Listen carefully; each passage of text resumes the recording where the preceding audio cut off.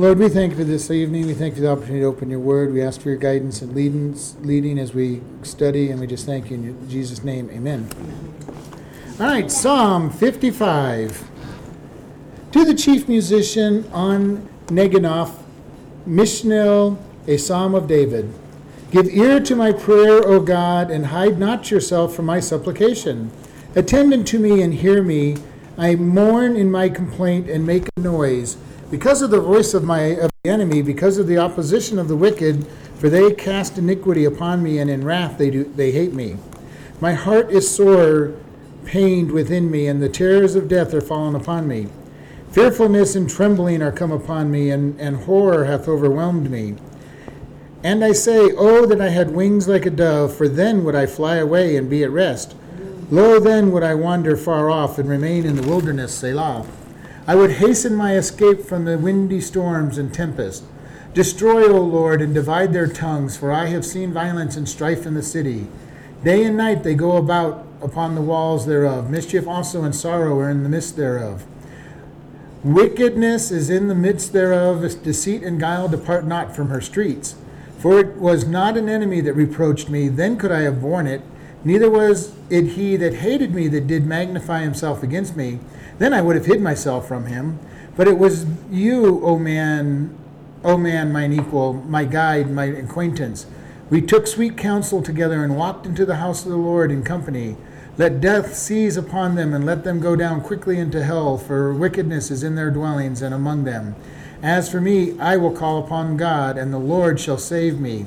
Evening and morning and noon will I pray, and cry aloud, and he shall hear my voice. He has delivered my soul in peace from the battle that was against me, for there were many with me. God shall hear and afflict them, even he that abideth of old, Selah. Because they have no changes, before they feared not God. He has put forth his hand against such as be at peace with him. He has broken his covenant. The words of his mouth were smoother than butter, but war was in his heart. His words were softer than oil, yet were they drawn swords. Cast your burden upon the Lord, and he shall sustain thee. He shall never suffer the righteous to be moved. But you, O God, shall bring them down into the pit of destruction. Bloody and deceitful men shall not live out half their days, but I will trust in you. All right. Another one of these prayers that David is doing some complaining about in the Psalms. So let's look at this. To the chief musician on Neginoth, which they believe means a stringed instrument, a mishya, or a psalm of contemplation, a psalm of David. So it says, give ear to my prayer, O God, and hide not yourself from my supplication. And David often, he says, give ear, and he's literally saying, hear and listen to answer, okay, or to obey. It's almost an order that he's given, and God, you have to listen. And have we ever been in a place where we come to God and we go, God, you just have to listen. I can't get by without you hearing me. You usually say that when we feel he's not listening and everything is pressing down on us. And we'll come, God, you've got to hear me, God. And sometimes it's just a deep, heartfelt cry. God, I just need you to hear me today. And almost a command, God, hear me. And this is what David's doing here. Hear my prayer, give ear to my prayer, O God, and hide not yourself from my supplication.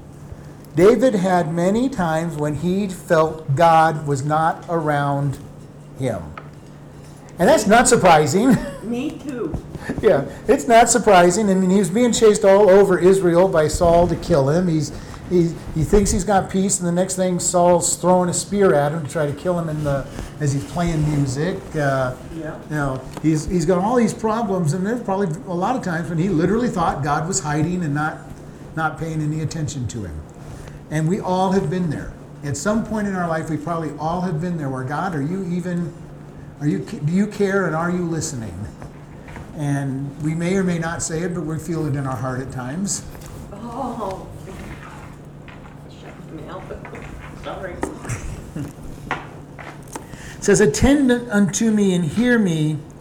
I mourn is my restlessness in my complaint, and I'm restless in my complaint, and I make noise, or he's murmuring. He's just just making groans and murmurs. And he says, attend unto me, hear me. I'm restless in my complaint. Hopefully at the times, there's been those times when you may be restless in your complaint, where you're just, God, I need you to answer. I need you to listen. I need the answer. And God is not opposed to that. He is not opposed to our coming to him and say, God, listen. Have you ever had a child come up to you and say, I need to talk to you? And maybe they'll even grab your face and say, pay attention and listen. I'm going to say something. I even looked at children and say, will you listen? I don't say that to children, sometimes I said that to adults, like, you're not listening to me. Yeah. You just made me feel 100% better because the Lord shot something in on me right there. You can't get adults to listen. What makes you think you can get those poor little babies to sit there and listen every Sunday? And a lot of times it's very hard to get people to listen, and especially if they're distracted doing something else. She distracted them this morning. Can you believe they were excited to see her? Yes, that's why they were just, I'm paying you a compliment.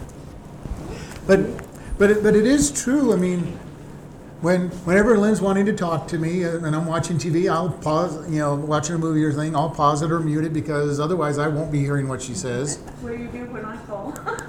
Depends. Depends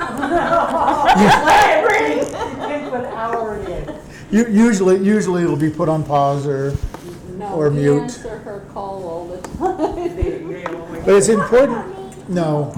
But it's important to be able to pay attention to somebody. A lot of people talk about how well they can multitask and do two things at the same time, but you really can't do two. Nobody can truly do two things at one time because they're paying attention on something. Now maybe they can switch back and forth quickly and seem like they're doing, but there's still times when they are not paying attention to the other thing. You can only truly do one thing at a time. Now, some are better at switching back and forth and doing multiple tasks at the same time, but it is important to understand it takes that. Verse 3 says, because of the voice of the enemy, because of the oppression of the wicked, for they cast iniquity upon me, and in wrath they hate me. So he's saying, why does he complain? He's complaining because of his enemy. The voice of his enemy. That's probably the least of his problems. The voice of his enemy should be the least part of his fear, but yet that's the first one he lists. Because of the oppression. Now, when they're oppressing you, you need to be paying attention to them. Like right now, multitask. Right now, paying attention to her and not to me before. I'm sorry. Me? It says, then they cast iniquity on me, and their wrath they hate me. So he's getting stronger and stronger. He's actually reversed the order of what should be oppressing him. He starts out with the least important one, their voice. I hear them in the distance. I hear them nearby. And then he works to where they're actually doing damage to him, where they're actually oppressing him. They're casting iniquity upon him. Their hate is being cast upon them. But it's interesting. I think it's interesting that he starts with the least offensive area. How many times have we ever done the same thing where we have feared something that's not even there yet? Yeah. The problem that we have with fear is that we always tend to want to fear things that haven't happened or may not happen, and we tend to have somehow managed to ignore what's actually going on in our life. And so it's important for us. He says, my heart is sore pained within me. The terrors of death are fallen upon me. He says his heart, his actual inner being, is sore in writhing pain is what this word means. Writhing pain that his heart is feeling. And he's terrified of death at this point in time. And we can picture David being chased around and he's being able to be killed at any moment. But this goes to the idea of perfect love casts out all fear. If we are totally dependent upon God and he is in our life completely and we're dependent upon him, we should not have a fear. Because fear is always towards something in the future. All right? So fear presumes upon the future. It's basically saying, God, you're not in control of the future, so I got to take care of it and control it. Now, we probably wouldn't actually say that to him, but fear really is a form of idolatry. I'm worried about something that God cannot control, and I'm putting myself in God's place that I have to control for the future.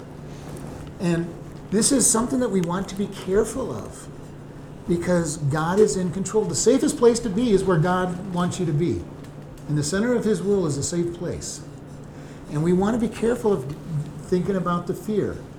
Because we can get wrapped up. We can get wrapped up in the future and fearful of the future. Yeah, how am I going to pay my bills? What about my health? What about my family? You know, all these different things that we have no control over and be fearful of. And I've said it before, you know, we have so little control over the future. Tonight I plan to drive to Kingman. Okay, after service I plan to drive back home to Kingman. Will I make it to Kingman? Odds are yes. But there's that slim chance that no, we're not going to make it. For whatever reason, the car breaking down, an accident, you know, whatever it might be. So I have a plan to go to Kingman. And probably a 90-95% chance that we will make it to Kingman and our house. Well, you know what I always do? I don't know. I always, and I believe in it so much, whenever, because I don't go to Kingman that much, but whenever I do go to Kingman, I always do a prayer. That God just keep me safe, keep my vehicle safe, and keep the road clear. Mm-hmm. And the people in front of me. I just say keep the road safe and keep the path straight for me and on the way back. And then if ever, very seldom, I forget to pray and I get in there, so I pray something, I always double pray. But even on the road, sometimes I'll pull over and I'll pray because I forgot to pray. I have to pray. Mm-hmm. And I think even pulling over, sometimes maybe that meant something. It might have. Yeah. It might have. But you can still do the same point that I made, even though yeah, you live yeah. here in Chloride. I mean, Oh, yeah, it can happen. you're only walking, a couple hundred feet, a couple hundred yards, and anything can happen in that period of time. I mean, the point is, anything in the future, even though we have a plan, Oh, yeah. may or may not happen. I mean, Yeah. even just little things like when I did my finger, it was a toll. And now just in my yard, I mean, I wasn't doing anything stupid. Airplane part could fall out of the sky. and hit you. Yeah. Like an accident. Thursday or It Friday. could go through the roof of the house, Yeah. But, and this is why we got to be careful about fear, because we could, if we really wanted to be fearful of the future, it's like, okay, what is everything that possibly could go wrong between here and even going to the car? So we don't want that fear. We want to concentrate, and God wants us living in the moment that we're living in. That is one of the reasons that he gave his name is I am that I am. He is the God of now. I don't know, is it okay, because to me, and I'm not like you, but to be honest, I don't really fear nothing. And that's good. And I'm not saying I'm not going to do anything stupid, Yeah. but I figure, God just, What especially happens since it's what happened, there's a reason for it. Yeah. And since I live alone, do everything by myself, I always pray, and I believe that so much. And that is what I'm saying we need to be. We so need that's to be. good then. I Yeah. wasn't too sure. I don't want to, then I 'Cause- felt sorry because I always prayed. I mean, a lot of times, I know you're probably tired of me asking this, watch that, but I could be doing some stupid thing, and I'll just stop something, gets in my head, and I'll just, even just a little prayer. But it is important because we can't change the past once it's gone, so Yeah. we can't be living in the past. And if we're always living worried about the future, we're wasting the now. And the now is very split. You can't even measure now. It's the twinkling of an eye, and now is gone. Right. Okay, and all I have, and I have no real control over the now. But if I have any control over time, it's the moment that I'm living right this nanosecond is what I have control over. And I really have no control over that, because it's all God who's in control. And so we want to be careful. And David is expressing that he's trembling, his fear. In verse 5 goes, fearfulness and trembling have come upon me. The horror hath overcome me. Okay? David's in a bad state in this psalm. And who knows, it doesn't really tell us where it is, but obviously he's being chased at this point. This is a psalm when he's when he's being chased and his world is in a bad place. And we all can probably relate to times when it seems like everything's going wrong. And I've been there myself. And I remember one time asking God, I'm going, God, I know everything works together for good, but this day sure doesn't seem like it's good in any way, shape, or form. Can you please explain, help me get through this one, because nothing seems to be going right. And God just said, just be peaceful. I mean, he had everything worked out, and he did. He had everything all worked out. And see, this is where we have to be careful. Where are we? What are we looking at? Because if we're so concentrated on the future, so concentrated on what might happen, we're losing the moment that we are with God. And we're probably going to miss a divine appointment with God. And if you don't know what a divine appointment, that's when you come across that person who is just ready to be talked to about Jesus. Just the thing that saves you from having something bad happen. The opportunities. I used to love them when employees would come up and ask me about God, or when a customer's attitude would be one that I could share with. You never know. You never know what God's got in place for And I you. think what is really, it may not be in this, is remember it was about a week ago I said when prayer got answered. Well, the prayer was these people, with Danny and Sandy.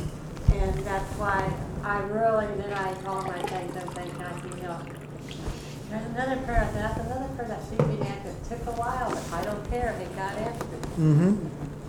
And that's the thing we also want to remember. When we pray, God can answer in a number of ways. He can say yes to what we pray. He can say wait. And he can say no. Now, no is not usually the answer we want to hear when we're praying to God, but no is an answer. And there's a country song that I used to like, thank God for unanswered prayers. Now, some of his examples were not ones that were aren't so great, but it did have that point. But no is an answer, and the problem is we don't like the word no. We don't like to hear no from God, because when we're praying, we want a yes. And yet God says sometimes he knows what's best for us, and he'll say, no, it's not good for you. And no is an answer. So whenever you hear somebody say God doesn't answer prayer, the question isn't no an answer? Or if you've ever think that God's not answering prayer, remember that no is an answer. Our kids never like to hear no from us. And hopefully, most parents though have this problem of saying no before they really think about it. So sometimes kids deserve to not like to hear the word no. But the idea is sometimes we knew that what the kids wanted wasn't good for them. Well, we need to believe that God knows what's good and what's not good for us, and he's going to answer accordingly and give us what we really truly need. Verse 6, I said, oh, that I had the wings of a dove, for then I would fly away and be at rest. For lo, then I would wander far off and remain in the wilderness, Selah. And basically he's saying, if I had the opportunity, I'd run as far from these problems as possible. Well, I thought of that, but my wife could just run away. The only problem with if you ever think about the problems you did try to run away from, They follow you. they either followed you or you had new problems wherever you ended up. So And you can't go back because you got to face the ones you left behind. And now you can't run very fast. I have to stay put. but there are times. Kids today, now they don't want to study with me or anything. They think I'm funny. That's why they come by and talk to me. There are times when running away from a problem may be the thing to do, but the key is to talk to God and listen to God. Usually it's best just to stay and face a problem and let God show you the victory in the area that he's allowed you to be in.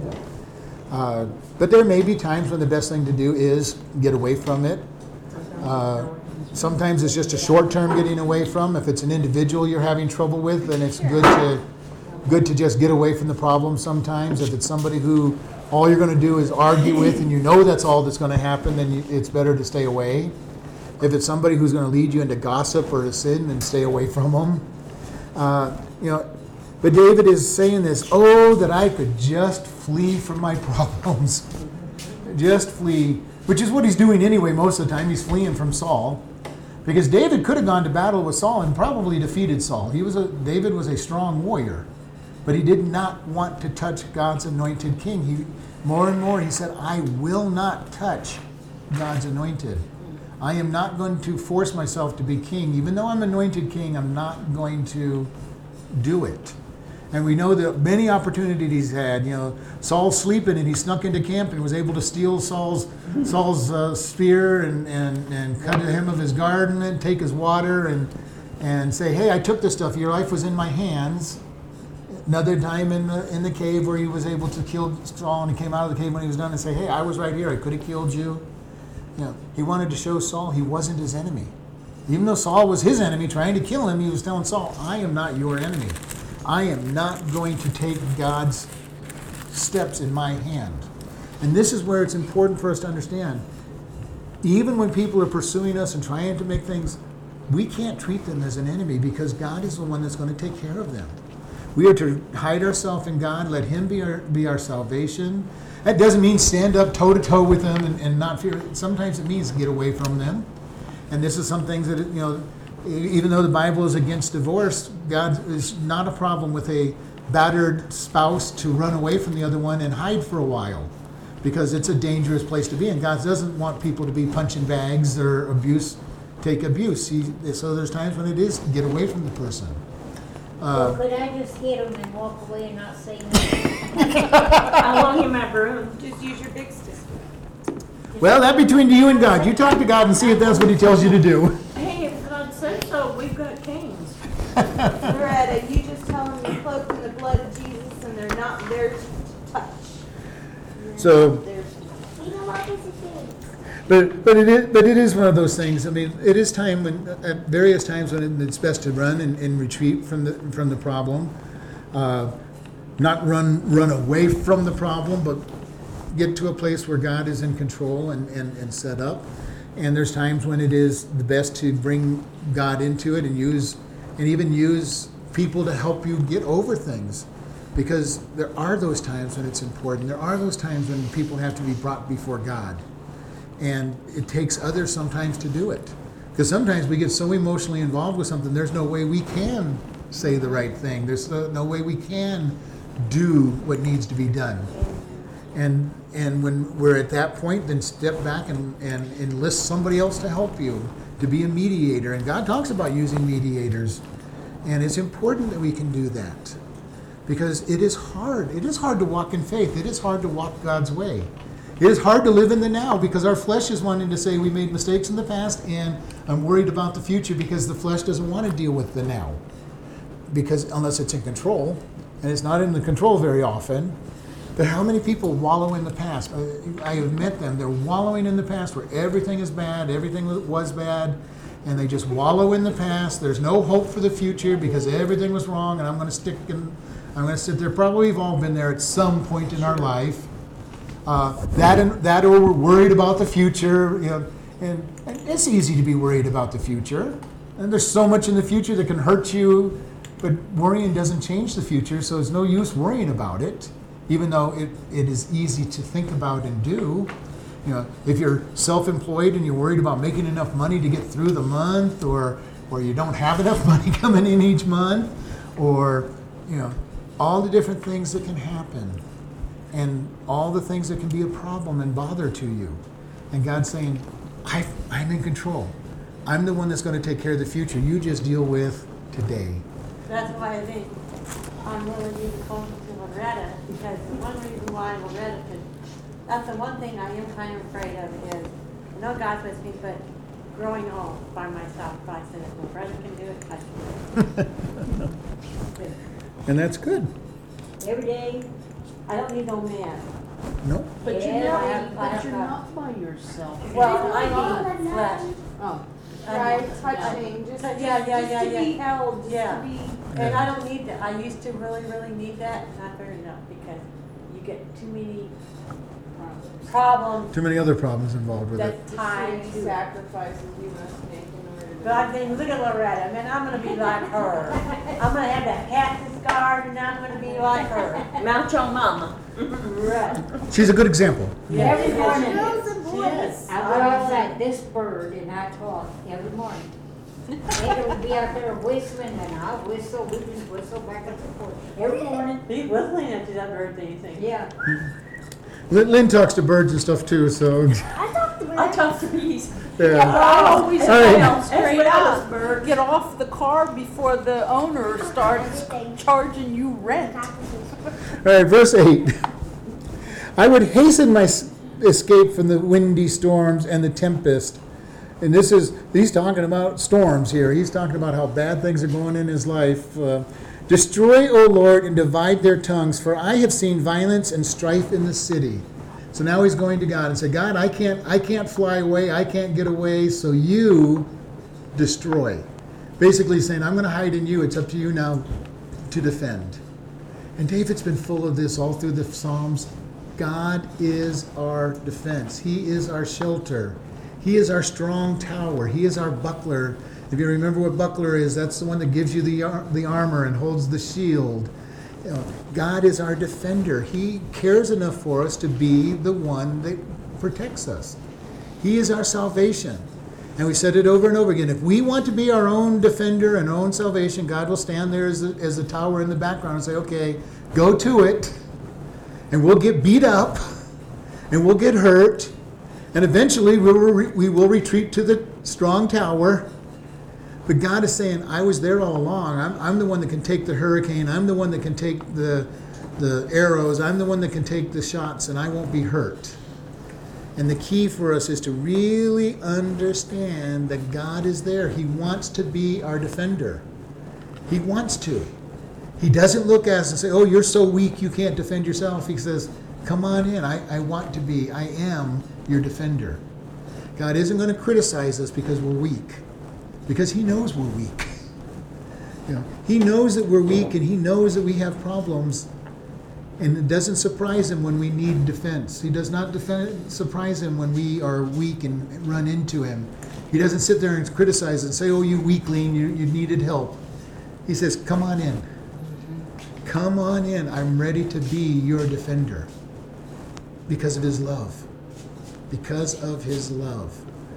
And this is where it is important when somebody is charged with being a defender, they do it because they either out of obligation or love, and it's better if it's out of love. And even when you think about medieval knights, most of them loved the sovereign king. They didn't do it just because they were knights. They didn't do it just because, but they did it because they honored and loved the king.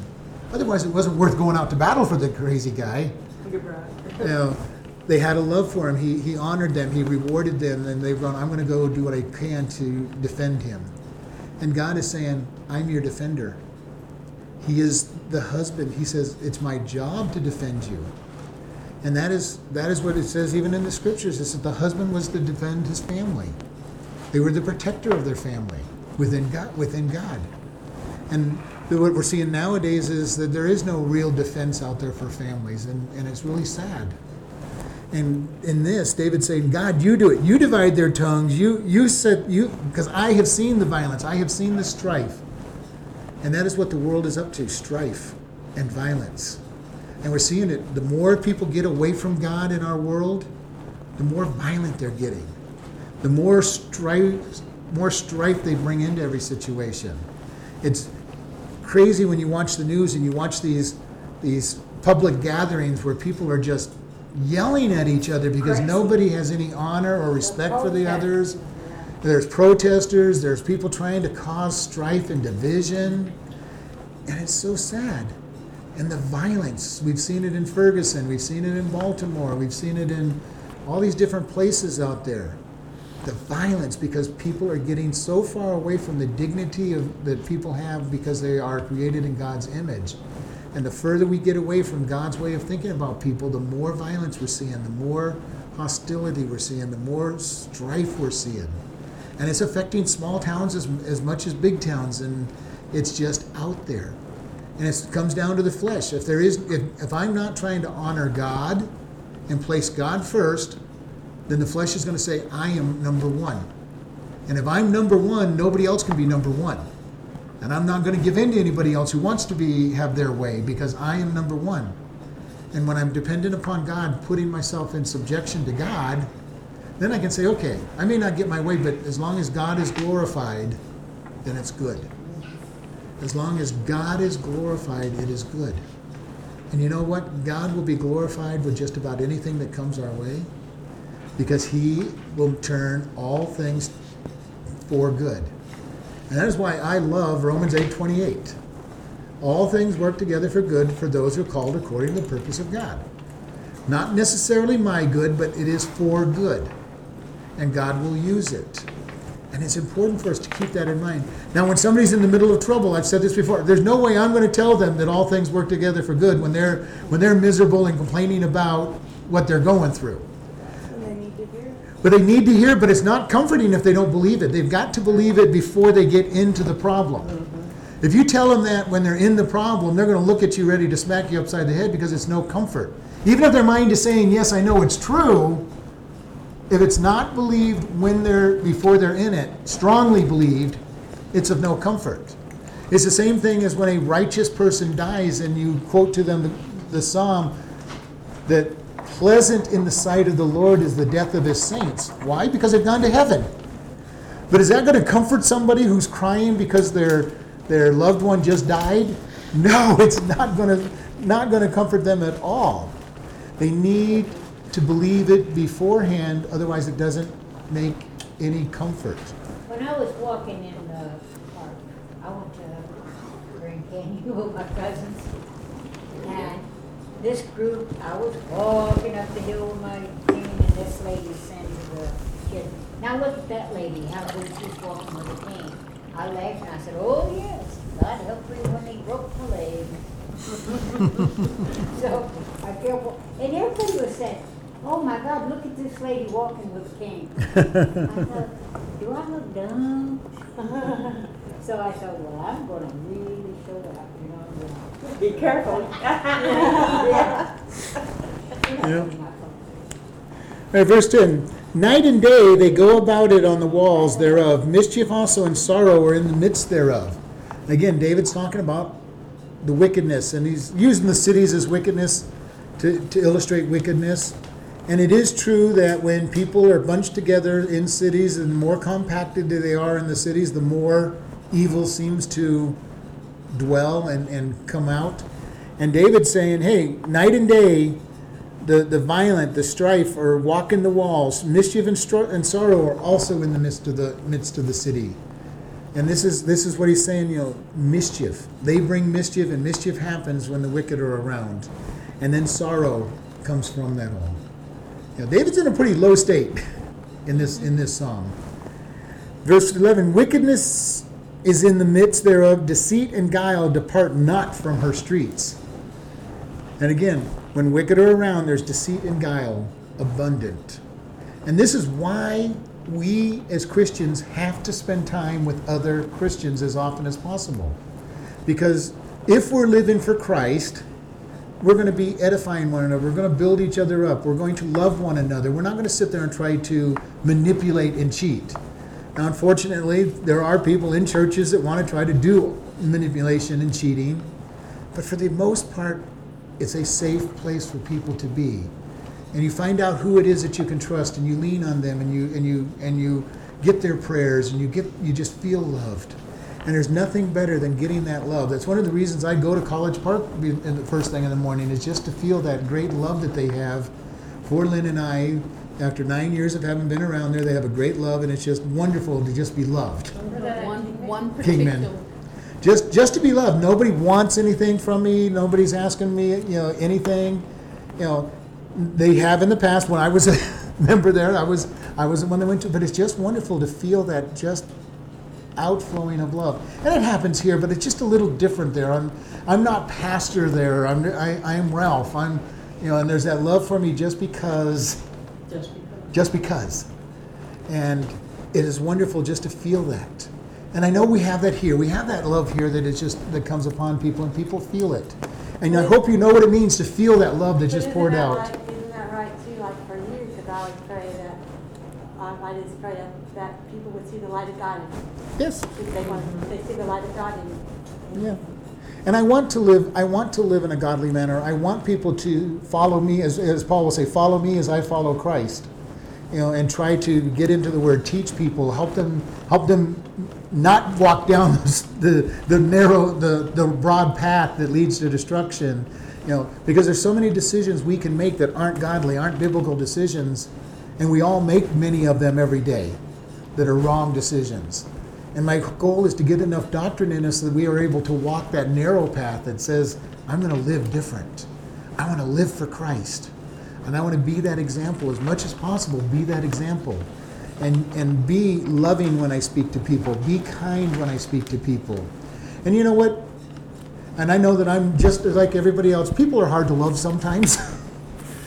We say the wrong things. We do the wrong things. We may be mean at times to people, and we may or may not mean it when we do it.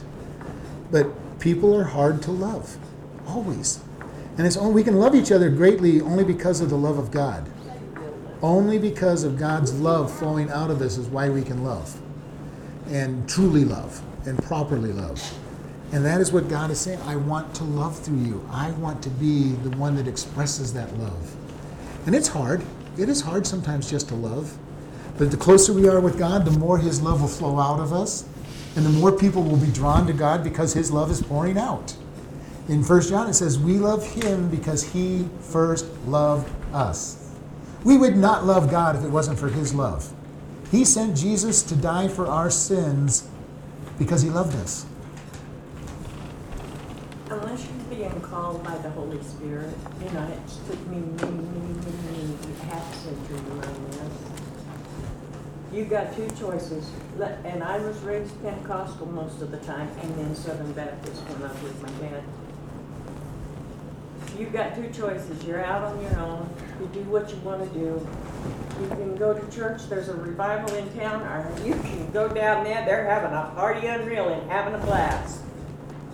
I don't know how to tell you all this. I would went down there and had a party, a blast.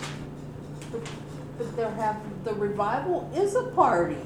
But And they have a today, blast. I have learned something.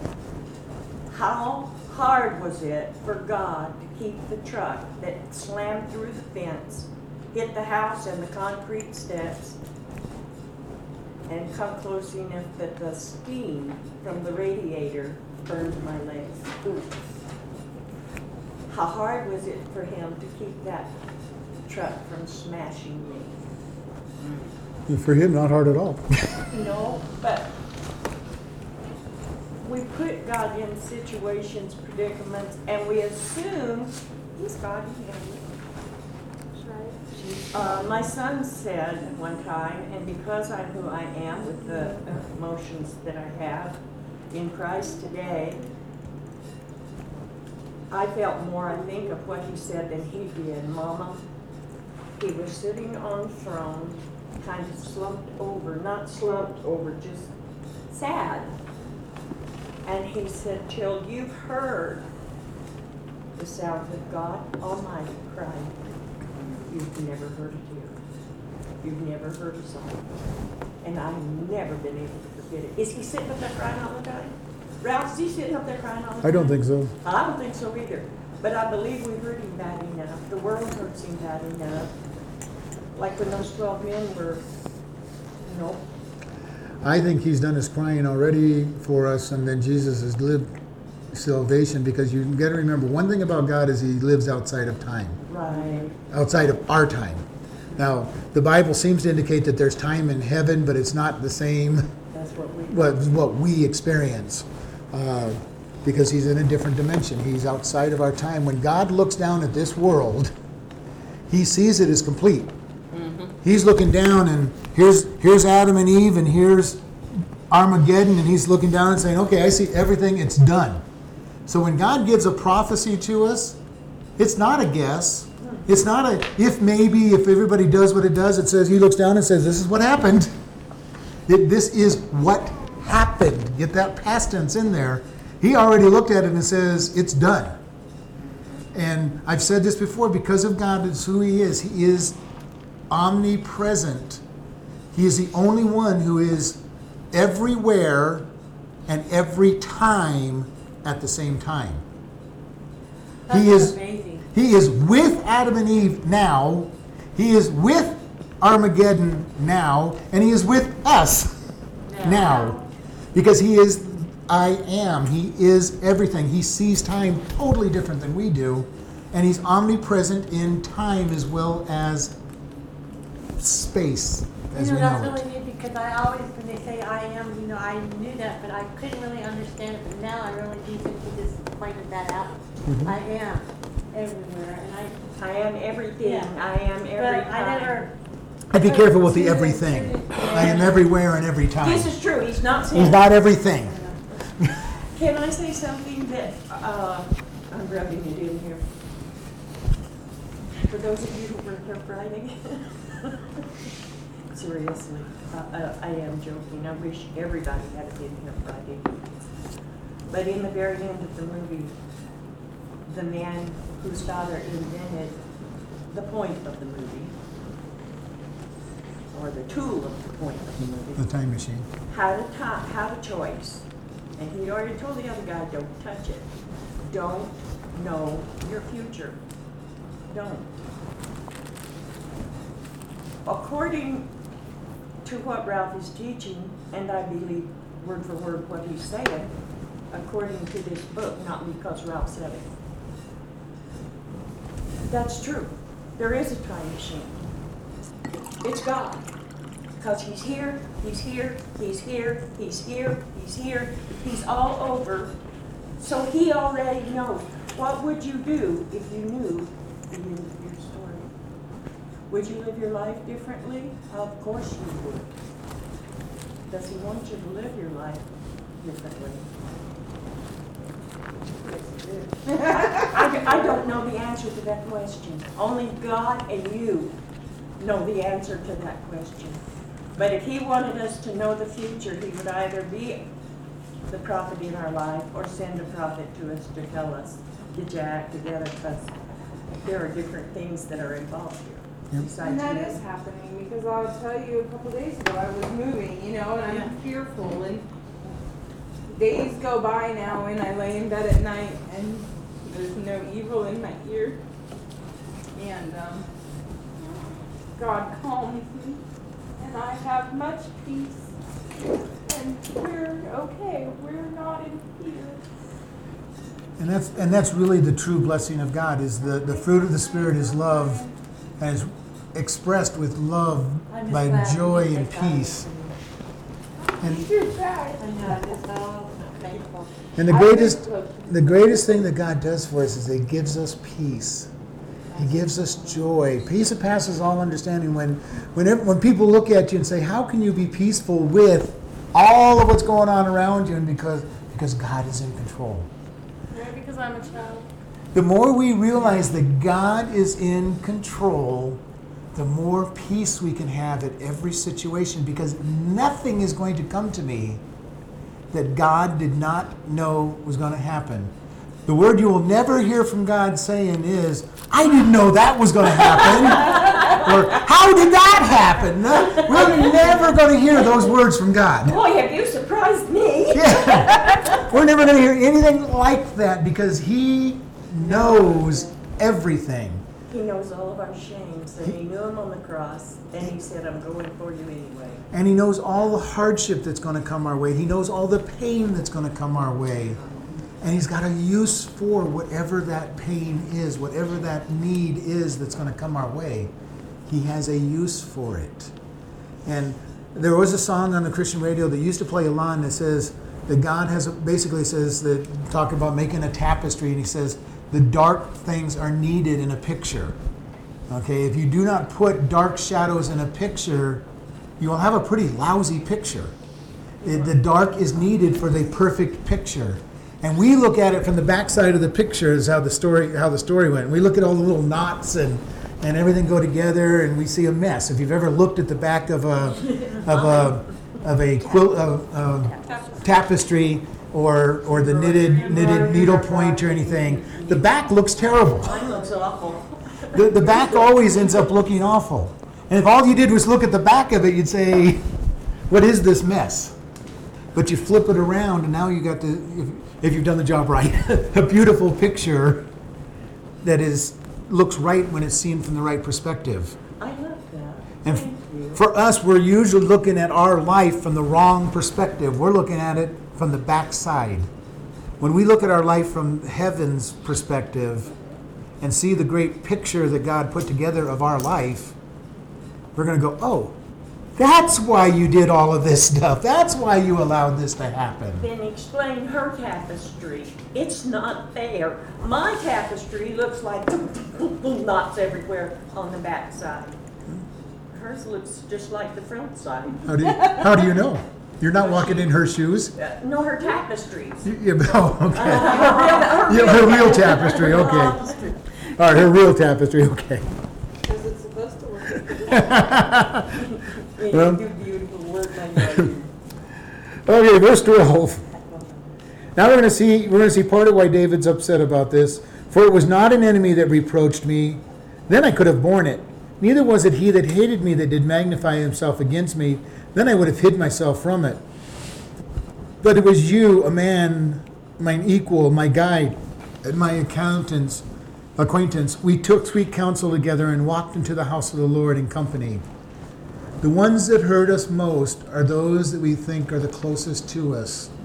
And I've said this over and over. It's pretty easy for us, it's pretty much easy for any of us to kind of ignore the lost world. We expect them to be mean. We expect them to be nasty. Certain ones in our family that that are the black sheeps in the family that we just know they're going to be mean and nasty. The ones that hurt us is when somebody turns against us that we thought was a friend, that we thought was a good acquaintance, that was giving us counsel. And this is David thinking of Saul. David considered Saul a friend for a long time. He went in, he played music, almost a father figure. He was being brought into the castle, being eating at the king's table, being reared up to be in charge of armies. And then all of a sudden, because of the jealousy that Saul had, he turned against David. The ones that hurt. I'm sorry. Huh? Was he so sure of Jonathan? Who? Saul? Because he just automatically took David in to train him. Was he that sure of Jonathan? Because Jonathan and Saul were like this. Yeah, and I mean, he loved David. David came in. Think of all the things David did. They're having trouble with a giant, and everybody's in fear. David comes along and says, "Hey, God will kill this giant. I can kill this giant through God's power." He sends him out, and David delivers him from Goliath. Okay, now that probably was actually twofold. He's loving David for rescuing him, Stupid song. but it's also this idea of, well, that song didn't develop at that point. But there's also, here's this little young teenager, a lad, that's able to come in here and depend so much on God that he's able to kill a giant. He's standing there in Saul's armor saying, "I don't think so." There's a great love for him, and then there's a great probably conviction. Because David comes in, and David's language is, God will deliver. And because I'm following this God, he will deliver him into my hand. Saul's probably thinking, why didn't I think that way? Okay, why don't I have that much faith? Ooh, that could have been the beginning of the jealousy. Well, it was the very beginning. The big part was when they started singing the song. But have you ever been to the place where you see somebody that so represents God that you simultaneously you're very proud that you know them because they're so strong with God, but their strength and their conviction convicts you. Why can't I be Yeah, like that man there? today. He's so beautiful. And then to hear his testimony. He's so beautiful because he's so loving and so clean, and it's from here all the way out. And he's only 40 years old. I got 32 years on him. Where's mine? But it was his responses to his life. Verse 15, let death seize upon them and let them go down quickly into hell, for wickedness is in their dwellings and among them. And this is very precatory. David has a lot of venom in some of his prayers and psalms that God basically says, God, go get them. God, they deserve hell, send them there. David does not have a lot of love for enemies. Yeah, but God, that's not the way God wants us to think. No. He wants us to have compassion, even for the enemy. And there may be a time when God needs to be let loose on people, and He will let loose on people, but I'm not going to be the one to try to ask for it. And I've shared with you, I've seen people get totally smashed by God for things that they have done, and it breaks my heart, even though it's me that they've attacked. It breaks my heart that they've suffered, because I want them to be in Christ. I want them to be in heaven. I don't want to see them destroyed. I don't want to see anybody headed to hell because of their life. Because hell is so bad. If you want somebody to go to hell, you don't understand how bad hell is. Because there's no way you'd want somebody to be there. And I don't care who it is. I've shared with people, I suffer from gout quite often, and I wouldn't wish gout pain on my worst enemy. So there's no way I'm going to wish hell upon anybody, because I don't want to see people hurt. And it's taken God a long time to get me to this point. I was in my 20s and my early 30s. I was like David, God, get them. Go get them, God. They deserve it. I did that one time, and a year almost to the day or to the day later, the man that did what he did to our family at Christmas was killed in a car wreck, and he was... I got to tell you that I wasn't a bit delighted about it. Yeah. In fact, I may have thrown up. It's hard. It's hard when you see that happen. It's hard when you see God judge somebody when they've reached the end of the rope and He judges them. That's why it's so easy to listen and pay attention. The vengeance is mine, not yours. Sometimes it's really, really hard because you gotta watch God drop you, because sometimes you have to hit rock bottom. Yeah. And I know that sometimes that's what they need. Yeah. My oldest son, when we was kicked out of the house, he needed to hit rock bottom so that he could turn back to God. And sometimes we protect those that we love, especially our children and grandchildren, to the point of, God, you can't do it. I'm going to stop you from getting them to rock bottom. I'm going to pay their fines. I'm going to bail them out of jail. I'm going to allow them to come back home and live with me rather than hit bottom. And we need to really pray about that, because sometimes what they need to do is be on Skid Row, be in danger of their life because of the way they're treating people. Is that true all the time? I don't know that it's true all the time, but we need to be sensitive to God as to what He wants in their life. When they were taken captive, either Israel or Judah, Edom, wait a minute, who's Esau's descendants? Aren't they Edomites? Mm-hmm. It's one of them, yeah. They made fun of them, said you're finally getting your own due. Let's see how God acts in your life. They just made all kinds. And God made it abundantly clear, and that's why you're not a nation anymore. And they weren't within a very short time and never have been again. Yeah. God does not put up with us touching things that He's working on. It says, touch not God's anointed, and David knew not to touch Saul. And if he had, then he would have been judged for touching Saul. Well, aren't they all anointed, saved or not? No. So the unsaved are not anointed? Not necessarily, probably not. But you still want to be careful when you're dealing with God's people. You want to be very careful, because God does not take it lightly. And when you touch one of His children, it's bad enough. When you say, well, they're getting what they deserve, and I'm not going to love them because they're just not lovable or whatever, God's not going to take that lightly.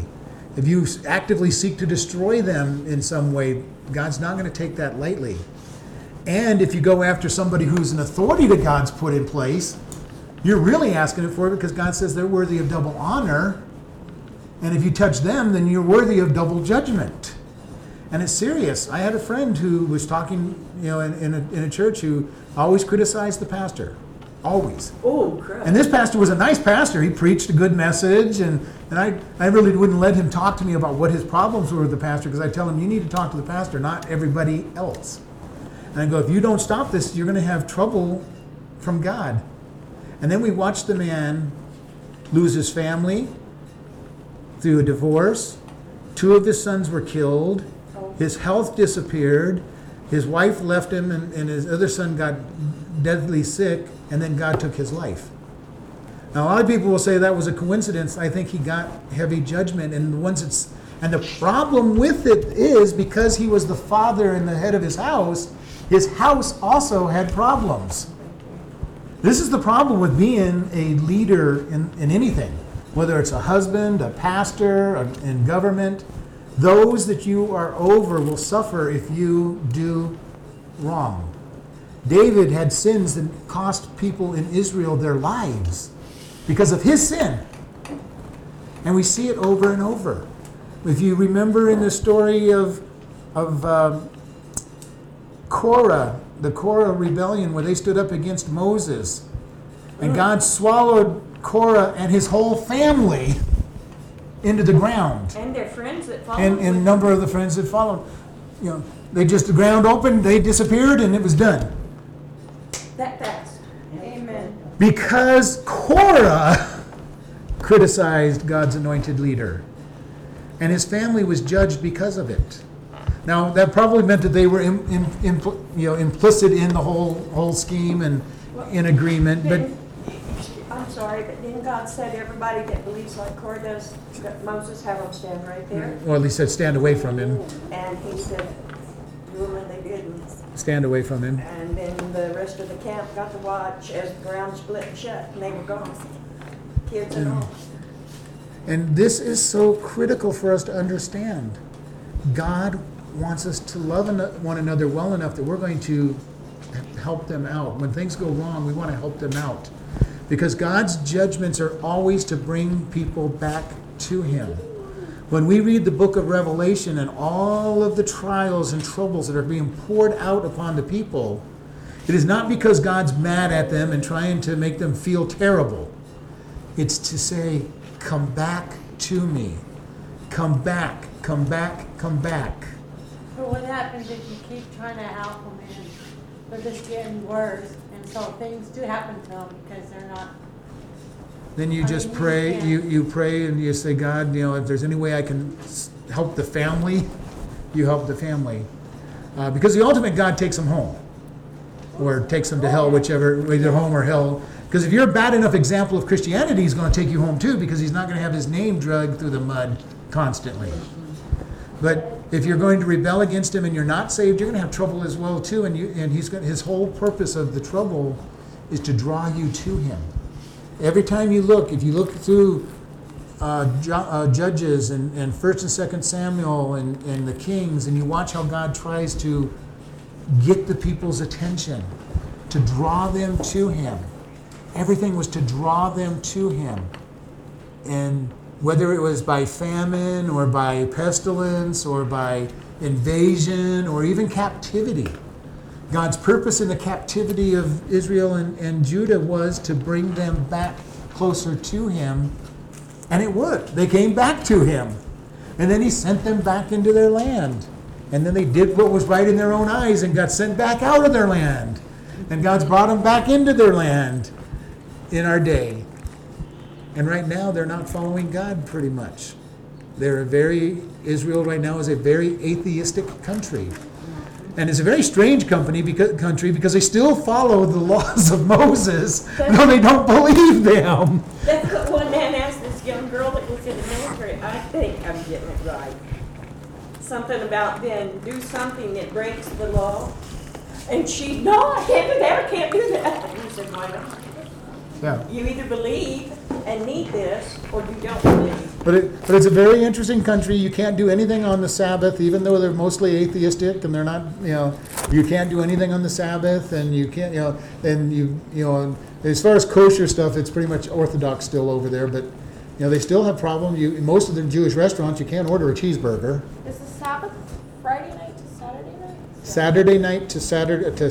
Friday night to Saturday night. The Jewish day starts at evening and ends at sunrise and sunset to sunset. We kind of say 6 because generally the sun. But like right now in the summer, Sabbath would start 7:30, 8 o'clock, whatever time the sun actually is going down now, and then it would go until the next day. And to respect the Sabbath, it's no way. God says that we are to honor the Sabbath, and that's, this is what he said right from the beginning. It is a day of rest. But we've got to understand we are no longer under the law because Jesus fulfilled the law, and he is saying that we are to be at rest all the time. We live in faith rest now. We don't live in a rest of mandatory physical rest. Now, we need rest. Don't get me wrong. We need rest. And our psychology and sociology is caught up and says, you need time to just do nothing. Just had a beautiful thought. If I was young, I kind of remember being young and getting married. There was nothing more beautiful or refreshing than just to lay around. When I married my second husband, I had a son. But just to lay around all Sunday, wrestling with him, reading the paper, enjoying each other, resting in one another. Mm-hmm. And God saying, take one day a week and do that with me. Me, God. Am I right finally? Yep, you're right. Oh my goodness, And that's what he's wanting. He wants us. That's so right for one. It's about time, isn't it? He wants us just to rest in him. And this rest is important because our body needs rest. We cannot live in a stressed situation. And people who are workaholics eventually will burn themselves out if they don't find a way to rest. They may enjoy it, they may even thrive on it for a decade or so, but eventually the body is going to say, I don't care how much fun you're having at this, you have got to rest. You've got to stop. And that's what I like Del Tackett's view when we did the Truth Project. He says, the Sabbath was a day to quit playing and just focus on God. Because if you were working on something that you really enjoy, it is almost a play. And I hope you've been in a place where you've worked and you enjoy it enough that it really is play. And I've had a number of jobs that I loved that much. And it was just fun.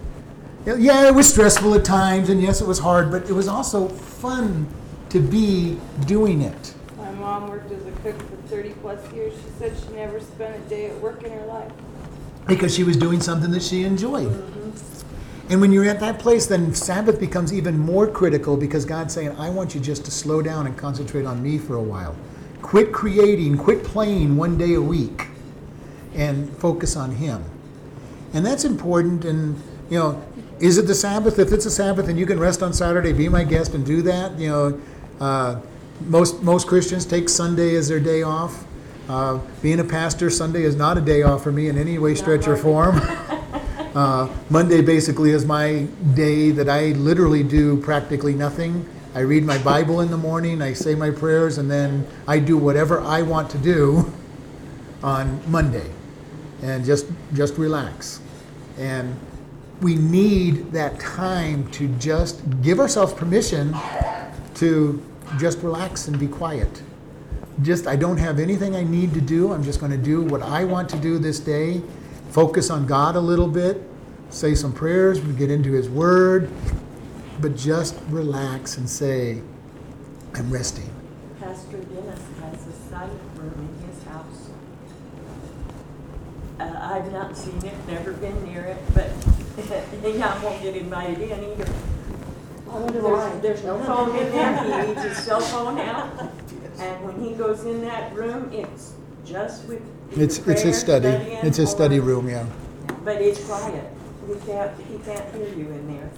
My mom, when she was alive when I was younger, I hate to say this, her quiet room was the bathroom. Most mothers. She made none of us to knock on the door. This is my quiet time. I'm reading my daily bread and stuff. Do not bother me. I've had friends, more than one, that said that the toilet was their altar, and they got well-padded rugs to put in front of it. Amen. Pray to the poor. All right. No, hopefully you're praying to God when you do that. But. All right, let's go ahead and close in prayer, and then we can talk.